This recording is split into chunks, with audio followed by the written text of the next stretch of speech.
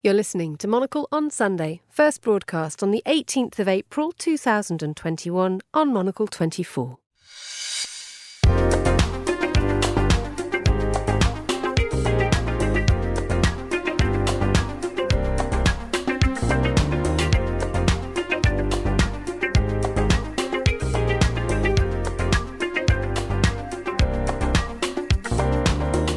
Good morning from Zurich. You're listening to Monocle on Sunday with me, Tyler Brûlé. Coming up on today's programme,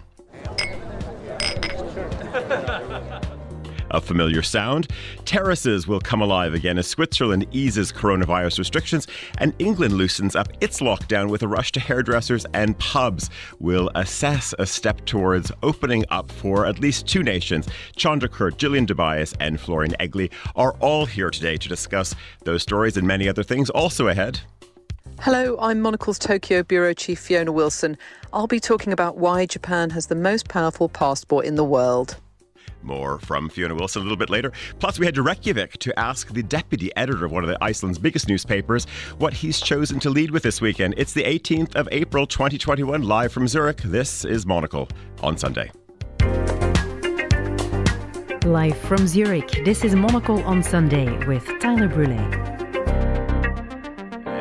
Good morning from a slightly overcast Zurich, but I don't think the mood looks or feels anything like that. I'm very happy to say three regular voices around the mics, around the table here in Zurich. It's buzzy outside. People are lining up for their coffees already. On this almost sort of last day of takeaway culture, hopefully forever, because as we were saying at the top of the program, listeners, London opened up. Switzerland has certainly been open for retail for almost a good 2 months now, but yes, indeed, terraces are opening tomorrow. So it's only fitting that we've got Gillian Tobias, who is still here. Chandra Kurt is here today as well. Florian Egli back just in time from France. So good to see all of you. Chandra, are you going to be celebrating this moment tomorrow by getting out there, supporting one of your local bars in the neighborhood? And also, good morning, by the way. Very nice to see you. Good morning, Tyler. Yeah, absolutely. I already made the working plan for tomorrow. So we start at 6 o'clock in the morning because at 4 o'clock we go to the Gamper Wine Bar and have our first drink outside. Gamper Wine Bar. I love the sound of that. Gillian, you might be able to join. I mean, as we know, please. We're still in the country. Listeners, you heard from Gillian, and you've been hearing from her over the course of the past few weeks. This was the lady that arrived in the country who was supposed to leave after about 7 days. We believe she will be getting on some form of transport from Geneva later in the week and making her way back to the UK. But very nice to see you this morning. Good morning. And where should we be going tomorrow? What do you want to experience in this reopening moment? Well, it's interesting because I left the office to Vorstrasse on Friday and walking to work today, all the bistro tables are out and there's kind of competitive bistro table dressing, and I think they have competition because Monocle always looks so gorgeous with all its flower boxes, but I think you've kind of upped the ante on the street.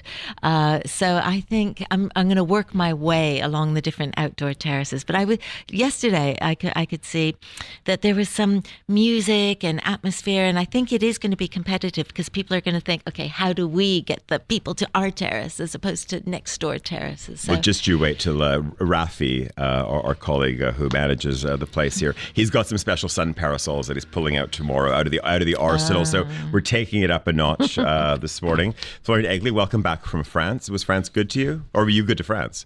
I think it was a mutually beneficial relationship. It was absolutely beautiful.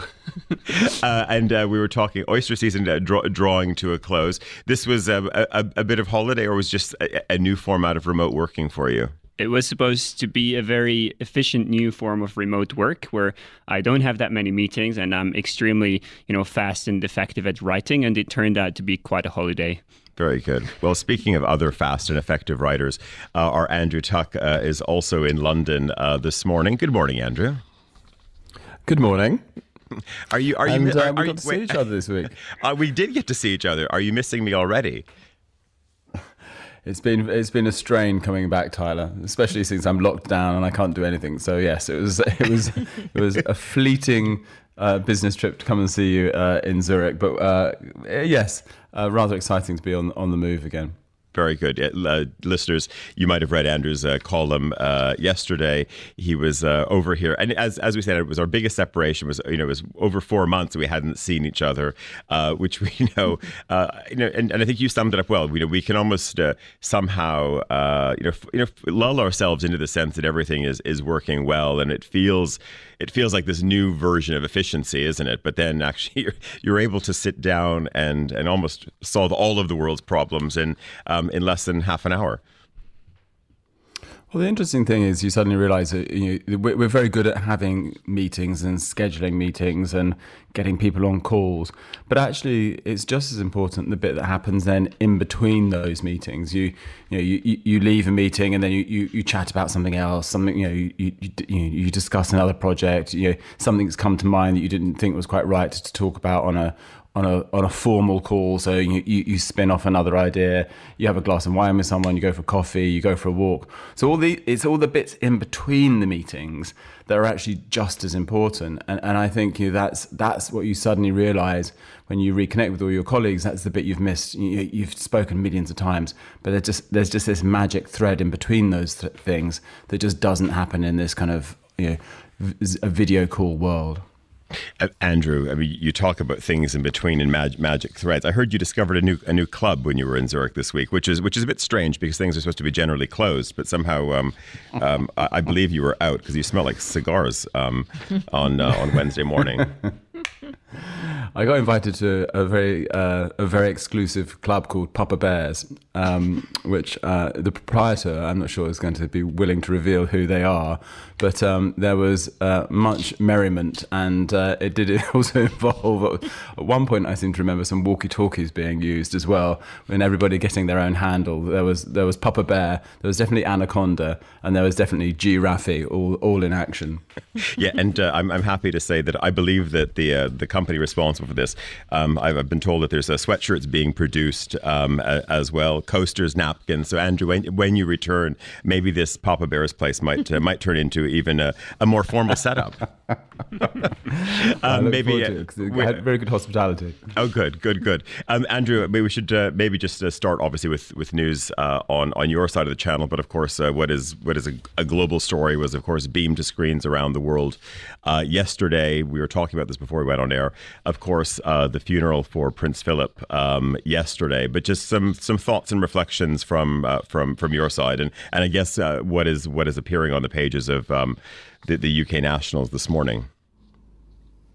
Well, I think that just the sense of seeing the Queen so alone brought home to everybody what it's like to lose a lifetime's partner, somebody who's been through every twist and turn, especially the kind of life that the monarch has led, and seeing that image of her sitting completely alone with her face mask on and then dabbing an eye at one point. I think everybody was very cautious of how exposed she was in many ways. And that's the strange thing. You then saw the various royals, the 30 that were allowed to go into St George's Chapel ahead of the service, walking behind the coffin. And they're a mixed bag of people. I'm not sure how excited people are to see Prince Andrew these days, but it was solemn, and it was a very family event. This isn't a brand on display here. It was a family event. And then I think that the stripped back nature of the service actually worked very well. But it's also, just stepping aside, it was fascinating to see how not a thing goes wrong, because of course these events have been rehearsed again and again and again. And there was a pretty amazing moment where his body was in a coffin on the back of a Land Rover. It was taken off by the soldiers, and the manoeuvring of it, and then holding it there for the minute's silence before the coffin went into the chapel. It was pretty amazing to watch. So I think for the royal family, it was a probably a good sobering day where people did connect with the story of the monarch. Chandra, you said yesterday, of course, you were you tuned in for this as well, and said, that this was a sad moment. It made for a sad Saturday for you. No, absolutely, and really, like Andrew said, to see her so suddenly so small and so alone, and I think it's really this moment all of us that are in a relationship are afraid of, when this moment suddenly happens and you're alone. And but I thought it was so tender, and it was it was very female, always this music, and everybody, you could see they loved Philip. It was wonderful to watch and to be part of it, and I really was happy that I could watch it. Gillian, I was talking to your sister yesterday afternoon, and she said if you think about one thing that the UK does extremely well, and is exactly as Andrew said, when you bring out the military, and when it comes to pomp and circumstance, and really absolutely being able to make sure that everything runs like clockwork and to time. So it was that in and of itself was emotional too. I think it was wonderful because the British do this so well. It was so monumental and so dramatic, and yet nothing was overplayed. This wasn't Hollywood. This was just respect, and I think that's what touched everyone. It was so respectful for an incredible life, an incredible man, and it was very human. And right down to there was the grandeur, but then there were the smaller details of the open carriage with his hat and his gloves and his blanket and the sugar cubes he used to like to give the horses. So it was micro. It was very human, I thought, as well. Florian, even looking at the Swiss press this morning as well, for a country that doesn't have a monarchy, which sits landlocked and not completely it's not surrounded by countries that have actually Liechtenstein. We shouldn't forget about Liechtenstein for a moment. But I was trying to do my monarchy geography just very quickly there. But nevertheless, here you have a country which couldn't be further removed, but yet it plays incredibly large in the likes of Blick this morning and elsewhere. This is still an important story even within Switzerland. It's an important story, I think, but it's also no coincidence that it's an important story for Blick mainly. So I think it may be what's important is kind of catching what now Gillian and Chandra have described this moment of respect or of kind of getting back to yourself and slowing down, and maybe it's more like displaying that as a symbol. I think in terms of the monarchy itself, there is not much importance that is given to it here. Also, by the way, not across the channel from England. So in France, this was a very small topic. At least I didn't perceive it as a big one. So I think it's more kind of the symbolism that is getting covered, and that's partly also because I think this whole concept of the royal family, especially given the recent, some are scandals, some are people leaving the family. I think it's probably losing importance in a world that is changing, where the Brits no longer have an empire, right? And so it's kind of the symbolism remains, but it's kind of maybe a bit of an empty shell because it's getting portrayed for mainly the symbolism and not so much the political importance, let's say. Andrew, it was probably lesson of the week as well, and maybe this marked it when we speak about symbolism. And maybe we should maybe move on to the educational part of our show. We sort of also had a moment this week too, where we said, as much as almost if you look at yesterday's ceremony, this was at a moment of pause and reflection. We were saying from a business point of view, maybe that there could be also a real take a breath moment, step back from things, because that was a lot of what happened here. Not that there wasn't work being done, but maybe this is also this business cycle that we're moving into right now. Everyone has been moving at an extraordinary pace, and maybe there needs to be that moment to have a little bit of a reset moment as well.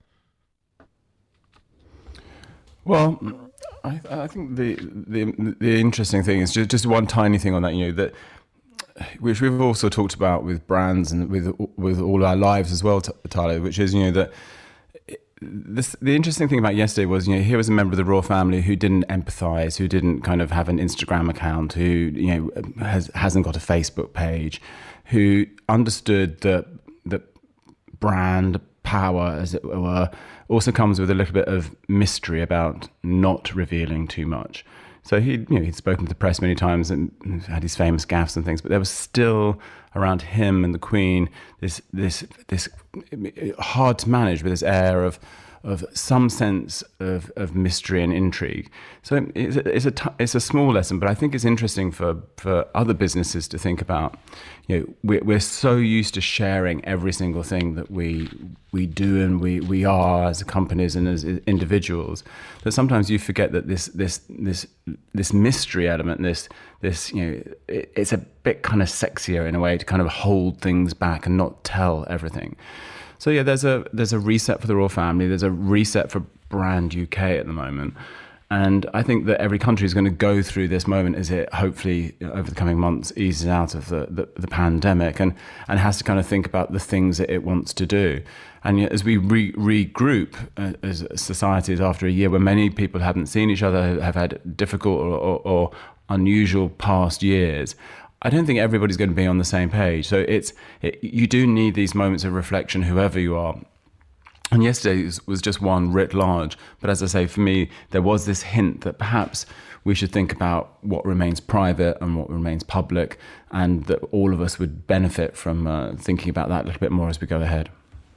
Andrew, I want to just move to maybe perhaps a slightly different phase of the program, and you were talking about brands and brand power, and it's very difficult to of course make a segue to talk about rosé, but I'm going to do my best, and I'm going to rewind to Tuesday. Chandra came around with some bottles from elsewhere in the country, and we had a tasting session, Andrew, because our COO decided that it would maybe be a good idea that we do something for spring, raise the mood. So we're going to be doing 1,000 bottles, special edition rosé. And you were part of the tasting session. Gillian, I think, was leading the charge, Andrew. Of course, Chandra overseeing the proceedings. Chandra, maybe just tell us first, before we go to our regular recommendation session for our panelists here, but maybe tell us a little bit about the wine that we chose and when Monocle listeners and readers will be able to purchase it. So we tasted different rosés from Switzerland, but in the end we decided for Œil de Perdrix, which is a special Swiss rosé done of Pinot Noir, and it comes from the Valais. So it's a very, easy drinking, fruit-driven, gentle rosé wine that will go very well with spring and summer. We try to be ready as soon as possible, and we start with 1,000 bottles to see if it will be appreciated. Well, at least that first sample bottle went down very well. Okay, listeners, this is the part of the program. Of course, you're very familiar with it now. Panelists come up with the brief for Chandra. Chandra, of course, is going to tell you what you should be consuming over the coming hours, days, and weeks. Everyone knows how this runs at this point. Gillian, I'm going to start with you. Give Chandra your brief. It can be when you return to London. It can be for some time later in the day. So when I leave Switzerland and go back to England, I like to do a stop at the airport to Coop, and I stock up with those fabulous, the white veal or chicken sausages. I really love them. And then I usually get a little package of the sauerkraut. So when I'm in quarantine, when I get back, I'm going to fire up my barbecue and I'm going to put on these lovely white Swiss sausages with sauerkraut. What shall I drink on my terrace with my little barbecued sausages and my sauerkraut? Perfect. Okay, no further questions around that. We're going to go over to Florian. Florian, you're recently back as well. The city is reopening.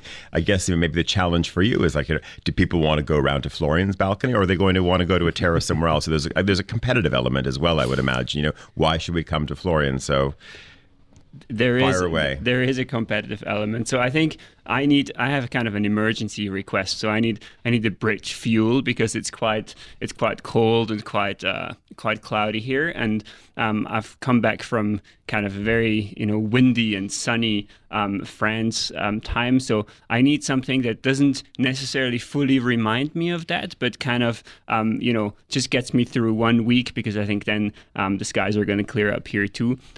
So yeah, maybe a bridge that makes it easier to settle in again. Okay, excellent. Emma Nelson, back in London. Right, so hello Chandra, nice to have you. It's so good to hear you. So this is more of a social question. School is starting again back in the United Kingdom. We will all be going to the park with the children after school. So while they're climbing up trees and grazing their knees happily, we will have a picnic. 2 questions. What is a wine to serve to a group of parents after school? And more importantly, when is the appropriate time to open the bottle without seeming a bit too desperate? Well, you heard I start tomorrow at 4 o'clock, but I don't have children. So. I might join you at the Gumper Bar tomorrow. And finally, Andrew. Well, let's keep it in the vein of Prince Philip. Recommend a wine. Some wines reveal everything about themselves. As soon as you open the bottle, you know what you're going to get. You're from your first sip, you're reassured that it's going to be a comfortable journey down the bottle. But tell us a wine that you think has a bit of mystery about it, that when you open it, there's more to learn as you have the second and third glass. Perfect. Okay. I wanted just to go to the house and home section of this week's Financial Times. Not sure if everyone saw this, but the story is your own Dionysian temple. And Chandra, I want you to reflect on this because the opening paragraph says, those who enjoy entertaining friends at home will have missed that pastime dearly at times during the past year. For me, sharing some great wines I've discovered after some persuasion from online UK merchants has had to wait until COVID-19 restrictions began to relax. This does not sound like a familiar story, especially if you know Chandra, and obviously the ability to go and consume. Maybe this is also one thing we should think about, because so many people said, oh, it's like it's been sad that restaurants are there, but also the discovery that's been happening, I think, around wines. You said, okay, you can go to the Gumper Bar at 4 o'clock, but this has been an issue through this whole period as well, because it's when you do entertain, if you go to a restaurant, maybe it's 2 bottles, and of course you start with something else. But yeah, I mean, I know that. I want to just go to this. The point about this FT article. I mean, your wine cellar is just an elevator ride away, and it's kind of endless. They were talking that the British government has 2,500 cases. I'm not sure how many you have below your apartment, but it's you've got to be in league with the UK government. Well, the postman rang really a lot during this more than a year, and we really ordered a lot of wine, more than we usually do. And do I represent a lot of wine consumption? It looks like. No, it is. I think a wine cellar is something very beautiful, and if you can spare or find a room to do this, it enriches every house like a library and the wine library. So Are there some Chandra tips though? Because I mean, this goes on to, it veers off into some rather unpleasant design directions as well. But there are some basics. Okay. So let's hear the basics. Okay, so basics. So it should be it should be a dark room. So not too much light, because light can affect the wine, especially if you have white bottles. It should be cold, below than 20 degrees, so 18 degrees. And important is that the temperature doesn't go up and down, because then the wine starts to ripen faster. So if you have a steady temperature below 20, humidity not too humid. I think where cigars feel comfortable, like 70% of humidity, the wines are good. And of course, it should be not in a place where a lot of other smells are mixing with the wine.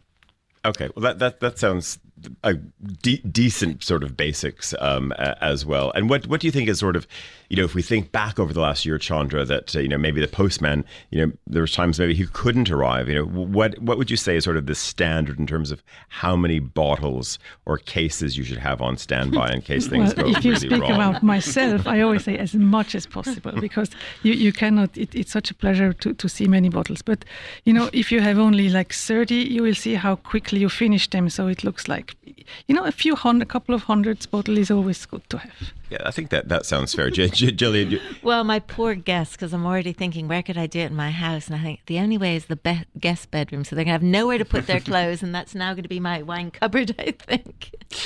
Gillian, you're, as you said, you're heading back to the UK, and it's interesting because you left at a time, of course, when everything was properly locked down. You returned to London, which is going to be reopened. Okay, of course, you're going to be in quarantine for a few days. I was asking, of course, before we went on air to Emma if she'd been to that nice cafe on the river yet. She hadn't been. One thing you're looking forward to, because so much has been closed for so long. So when you get back next week, well, I think it's interesting when you and Andrew were talking about the reset. I think it's really exciting to see how restaurants and hotels are suddenly having to look at where they can create outdoor space. So I'm going to go on a little exploration to see some of these, like the Savoy. They've always had this long drive for the taxis to go up and down from the street. They've now closed that off and they've turned it into a bar and a terrace, an outdoor bar and terrace. And that's a very clever use of space because the taxis can just drop people off at the end of the street. There are a lot of hotels that never had outside space, the Dorchester, and they're looking at roofs and all sorts of areas that were used for deliveries, and suddenly they're being turned into wonderful terraces. So I'm going to go check out some of the more inventive ones. And I think they'll be here to stay. That's what I think is really good. It is a reset, and I think they'll be here to stay. Absolutely. It is a time to head back to London now. We're going to be talking to Fiona Wilson in a moment, also heading to Reykjavik. But first, over to London. Emma Nelson's there with the news. Thank you very much indeed. Tyler, the Czech Republic has expelled 18 Russian diplomats over claims that Russian intelligence services were involved in an ammunition depot explosion in 2014. Doctors for the jailed Russian opposition activist Alexei Navalny have warned he could die within the next few days if not given medical attention. Canada has been placed on Switzerland's list of countries with an increased risk of infection by the coronavirus, and at least a third of French wine production could be lost this year after a rare cold snap plunged temperatures to unseasonal sub-zero levels. The French Agriculture Minister Julien de Normandie has described it as probably the greatest agricultural catastrophe of the beginning of the 21st century. Those are the headlines on Monocle 24. Back to you in Zurich, Tyler. Emma, very good. We'll be back with you on the wine topic in about 23 or 24 minutes' time. We're heading to the middle of the Atlantic, the North Atlantic to be exact. Time for a bit of a newspaper check-in. I'm very happy to say we're heading to Reykjavik. Carl Blundal is there. He is the deputy editor of the Morgunbladet, of course, one of Iceland's newspapers of record. Good morning, Carl. Good morning. How are you? I'm very well, thank you. I know you don't want to be self-serving, but there is a topic we should be looking at, which, of course, with the lens swings all the way around to China. And this is a story about a retiree who's been blacklisted by the Chinese government, and it has to do with something, of course, that appeared in your pages as well. It is. Icelandic authorities are going to be part of sanctions because of how the Chinese are treating the Uyghurs in Xinjiang in China. So the Chinese have retaliated by blacklisting this Icelandic citizen, a retiree. He's a lawyer. His name is Jonas Haraldsson. He has written some opinion pieces in our paper.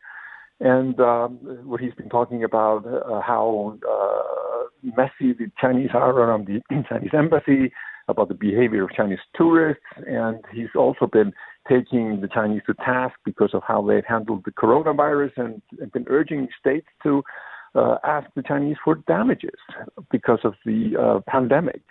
And they've taken this guy and they said, he's been blacklisted. So the Icelandic Foreign Ministry, they called him in and told him that the Chinese had done so. And the Chinese, they confirmed this in a statement. But the poor guy, he just says, well, I don't plan to go to China anyway, and I'm not going to be opening any accounts there anytime soon. So he's just wondering how he has been pulled into this international spat. Now, tell me, this is interesting because... we haven't touched on this topic when we've been speaking, Carl, but there is something about the scale of the Chinese embassy in Reykjavik. For a country which, of course, is not that large, of course, you have a very certainly interesting strategic position in the world. It's not exactly the smallest embassy in terms of staffing. So is that also how this story also sort of bubbled up into being something so big? Because with all due respect, your newspaper is of course coming from Iceland in the middle of the North Atlantic, but you're not the New York Times. This is not a case. You're not Die Zeit. If again, I say this in all fairness. So why did this actually even capture the attention of Beijing? Is it because Beijing also pays close attention to their mission in Reykjavik? Well, they do actually, and they have a large staff, and they have big properties in Iceland, in Reykjavik, and some people are saying that they are being overly active in Iceland because they are thinking about getting some kind of a foothold here, whether they plan to be part of building a new harbor on the east coast that might become a hub when the sea lanes across the polar sea lanes open up. What they're planning, we don't know, but some are saying that they are sort of strategically looking ahead, and they have a focus on Iceland. But sort of, if you look at what's going on now, every time something appears in Icelandic media regarding the Chinese, they respond. The ambassador sends a response, and he wants it to be published on our pages or wherever the criticism appears. So they are very alert to everything that's being said here. So I guess this is sort of a part of that, but it sounds like an allergic reaction that's gone out of control. I'm curious, just I guess like many countries, of course, if we look at the state of the Icelandic economy, yours is an open economy, but I would also assume that when it comes to something strategic, like thinking about a port, no matter where it is on your coast, these things would also have to come under government review. I would imagine there would have to be some type of scrutiny that Beijing or its agents cannot just weigh in and go and purchase willy-nilly within Iceland. You're right. You're absolutely right. So, planning something or having something in mind is one thing, but, getting all the permits and being able to do it is quite another thing. Yes.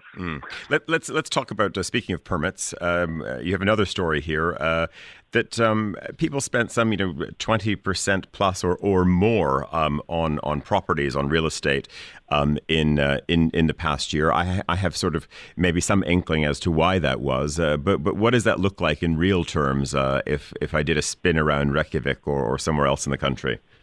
Well, it's mainly in Reykjavik and the suburbs around Reykjavik. There's a real estate boom. There's a shortage of apartments. And if you're looking for an apartment, you might expect they're hard to find, hard to come by. And the prices they're asking, they're mostly going for more.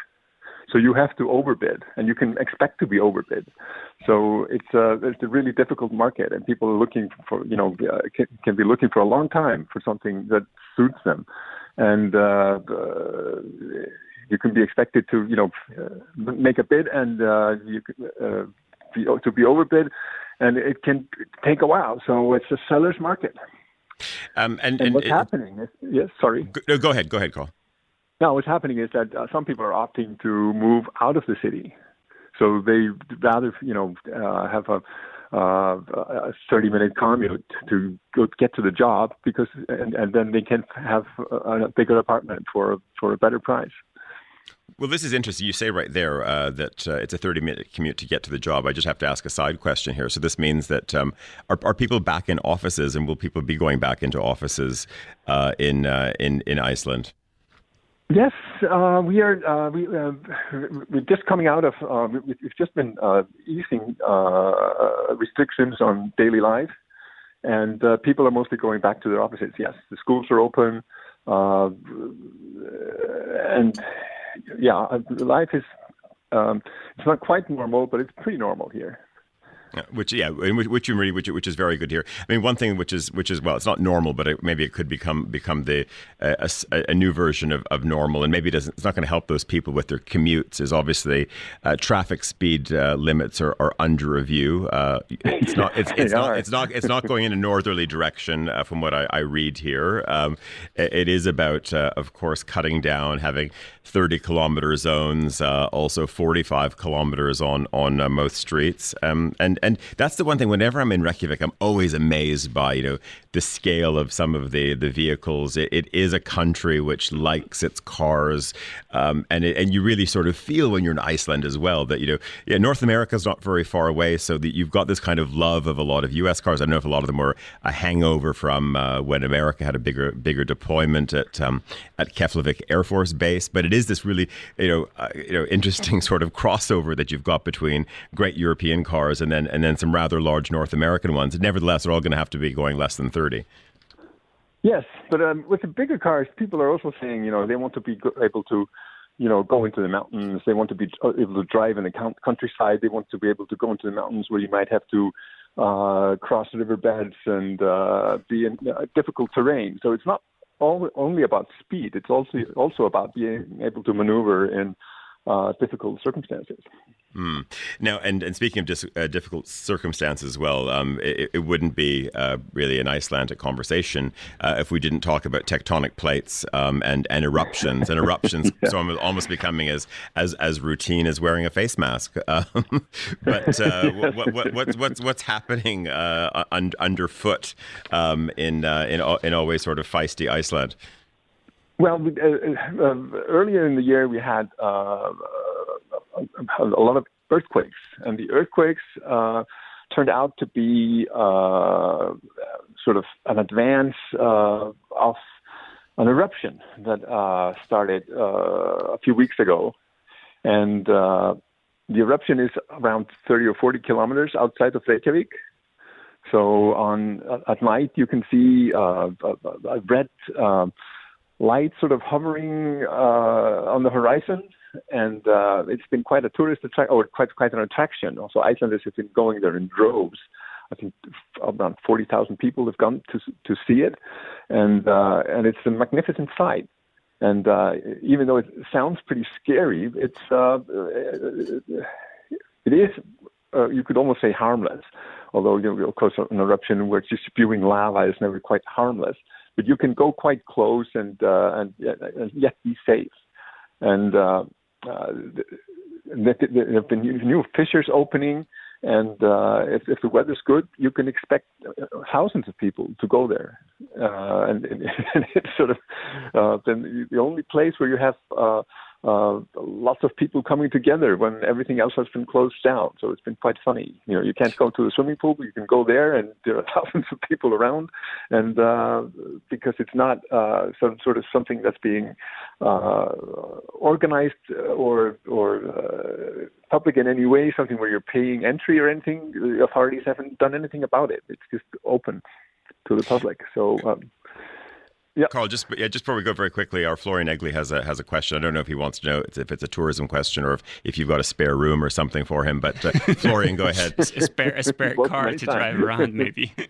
No, so I just had a reflection on the question on your point about real estate, because I think that's something that we experience in many cities, and I think. One part is okay, then people are perhaps kind of moving elsewhere or looking elsewhere for houses. But another part is also, there are policy responses to that. So, for example, the central bank in New Zealand, in a first of its kind worldwide, is now targeting real estate prices as well, and not only inflation.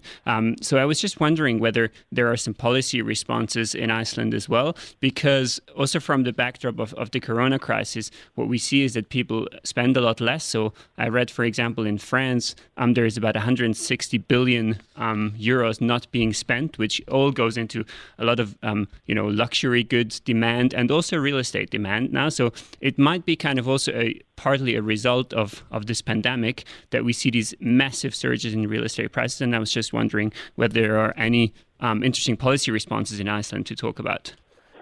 Well, for one thing, what they're doing is that they're trying to encourage construction of affordable housing, and also because the apartments, there's been a lack of apartments that are small for people who are entering the property market, and now they're trying to change that. But the thing is, while these are being constructed, and they're also already criticizing that the too few of them are being constructed, it takes time. So in the meantime, you have this situation in the property market where prices are going up, there's a boom, and it's a seller's market, and it's a really difficult market. So people have to, it's something that's not changed in the next couple of years, but the way things are right now, it's not helping. Carl Blundell, deputy editor at Morgenbladet newspaper in Reykjavik. We are going to have to leave it there. It's 10:43 here in Zurich. We're heading to Tokyo right after this.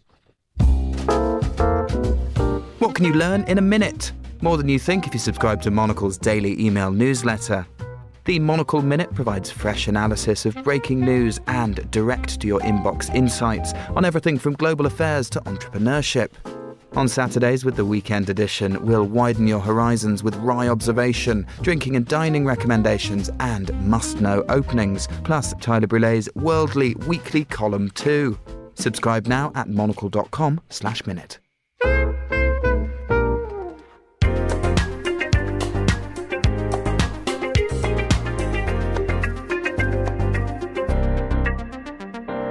We're back with Monocle on Sunday with me, Tyler Brulet, Florian Egley, Gillian DeBias, Chandra Kurt. We're heading over to talk to Fiona Wilson in Tokyo in a moment. But very quickly, Chandra, before we head to Tokyo, I have a note here from a reader from a Mr. Elizabeth in London. He says, hello, will the bottles be available to London subscribers? He's talking about the 1,000 bottles of rosé. Is it one bottle per purchase or is it first come, first serve? Well, it's not me to decide that. Depends how much we drink here. Okay. And Swiss people are famous to drink all what they have. So. Yeah, this so Mr. Elizabeth, if you're listening, a lot of it tends to stay in the country. So you might have to be booking on Swiss to get here. But we'll leave it there for now. Fiona Wilson, our bureau chief in Tokyo, is standing by. Good afternoon, Fiona. Good afternoon. Lovely to hear about some rosé. Could definitely do some of that here in Tokyo. Sure. We'll try to sort out a special care package for you. A lot to go through.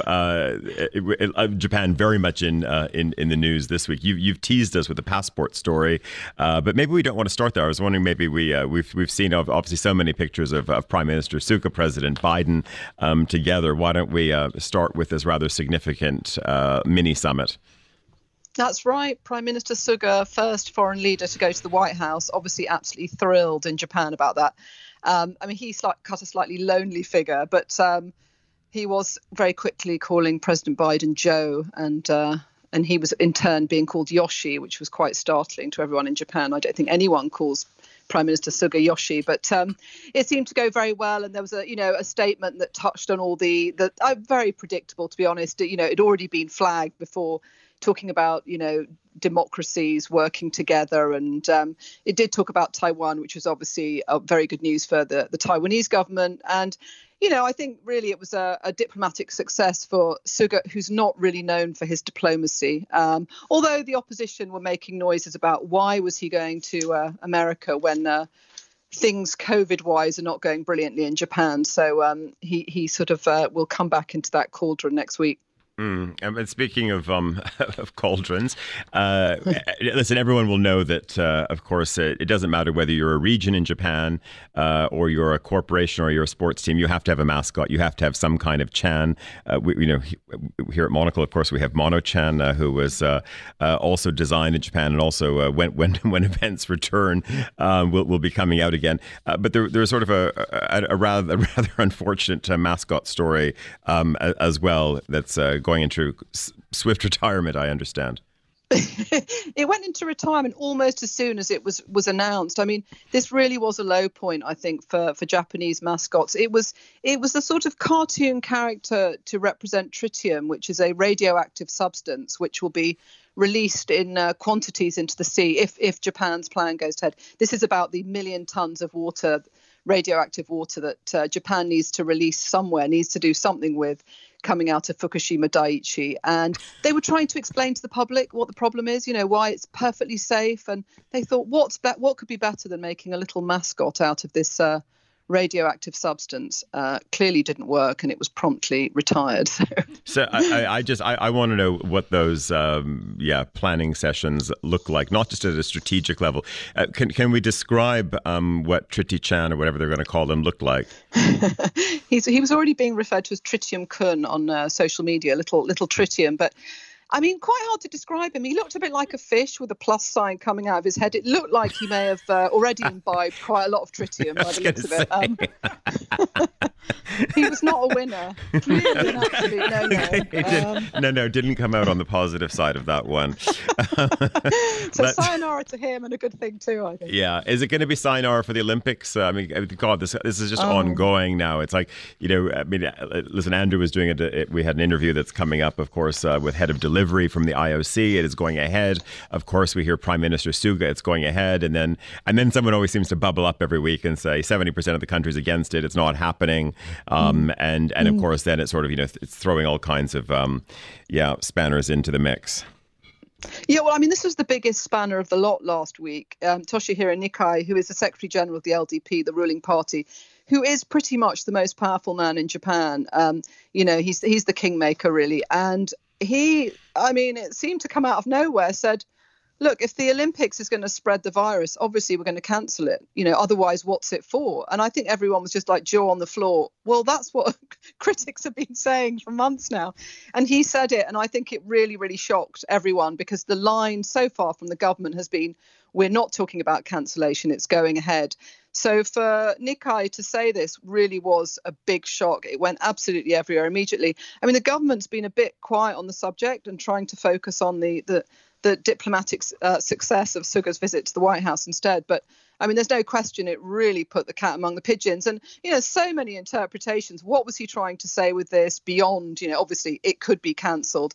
Is it to put some pressure on the IOC behind the scenes? Great discussion in the Japanese media about it. But it really was a shock, I think. Maybe a little bit of too much rosé watching this, looking at the sakura or something like that.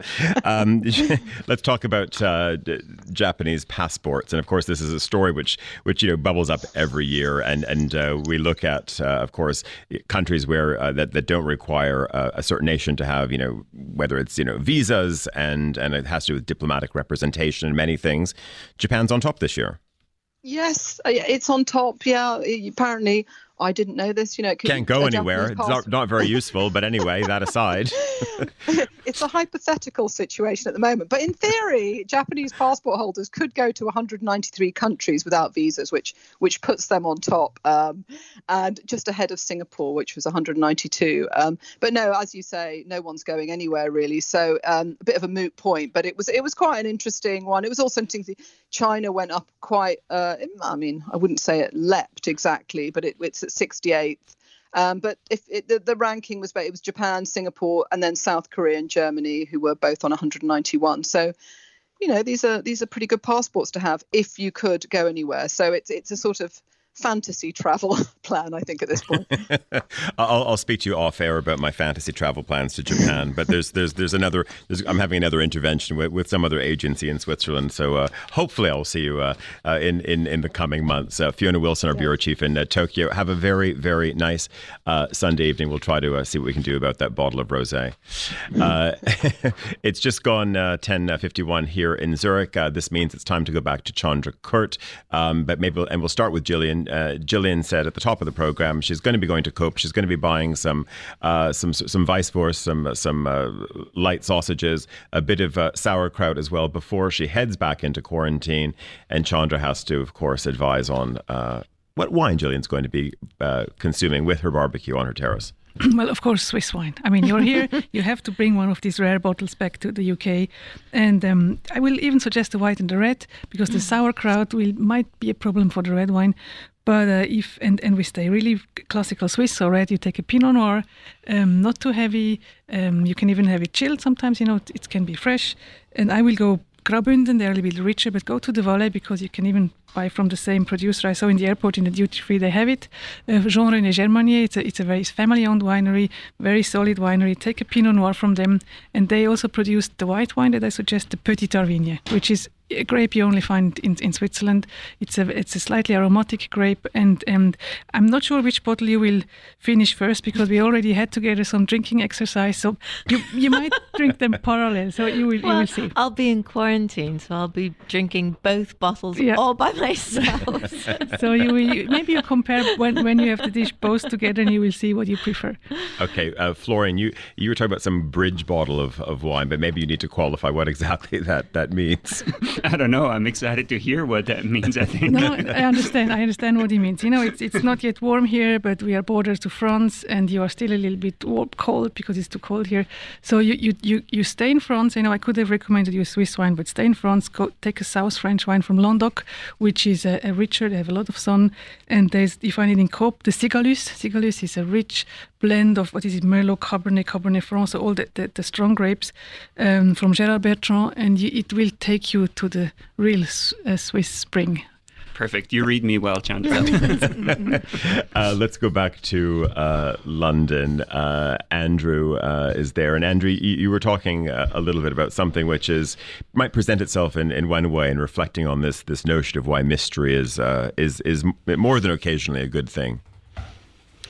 Yes, I was just intrigued to know if there was a wine that was a bit kind of like the royal family. You kind of think you know what you're going to get, but then it turns out to be a bit more of a mystery as you begin to unpack it. Absolutely, and it's the most complicated question you can ask me because to understand mystery wines, you are in the essence. You are really the holy grail are the mystery wines, and they come from a region that is very connected to England. It's France. They always had this relationship together. And in France, you go to Burgundy, and I think next time you come to Zurich, we're gonna drink these mystery wines. The problem is they will work with your spirit. They come usually from monastery places, hundreds of years of experience. And but we will drink something from Comte Lafon or from Clos de Mouche. We have to go to Burgundy, and then I explain you really the mystery. And it's good because, Andrew, you're leading a bit of a monastic lifestyle at the moment anyway, so it fits perfectly, no? And I'll just quickly say that we've already had the first email, if you check your email, Tyler, with somebody trying to place an order for the rosé. Okay, maybe we do 2,000 bottles. I think we should go up to 2,000 bottles at this point, and we need to get a container as well to the UK. Clearly, something for our summer market. Emma Nelson is in London. Emma. I think we can make that 3,000 bottles, please, because I'm going to be in... I know that you've been doing your drinking exercises, Chandra and Gillian, but I'm going to set up camp outside Gillian's house on the pavement. So could you send back a rescue package as well, if that's all right? I don't know how much space you've got in your suitcase. Chandra, mine was how to drink wine with other parents without looking desperate. Yes. Request. And also the starting time as well. Yeah, obviously that's just such an awful. Every way you're going to look bad. It's never going to end well. Well, actually, it was the most complicated question. I'm sorry. There are so many things that have to fit. Yeah. And also, don't forget that you didn't see a lot of parents for a while, so you will be also excited that if you drink too fast, you misbehave suddenly in the park. And I never misbehave in the park, Chandra.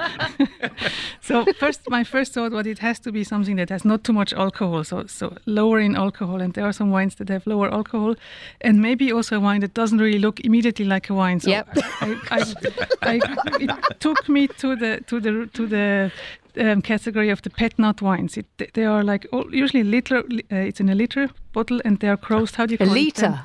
A liter? Yeah. What is the closure? Like a beer. How do you call it? Oh, yeah, it's got like a cap on the top. A cap. And they're like funky bubbles. So we call them funky bubbles.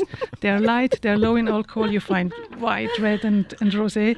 And, nobody will really see that you maybe could be something else. So I'm now doing secret drinking in front of parents with funky bubbles. Go for pet nut. Go to a wine shop and ask for pet nut, and you will see how fun these wines are. Andrew, just if you're there, we were talking about walkie-talkies. I mean, if that is not a walkie-talkie handle, funky bubbles come in over. And pet nut. And was the wine called? Yeah, pet nut. Bring the pet nut. It's urgent. Bring the pet nut. Can I? So you want me to go into a park with a load of adults and go, "Can I show you my pet nut? We're going to have some funky bubbles." Exactly. It's a winner. It's a winner. Thank you, Chandra. Oh, you're welcome.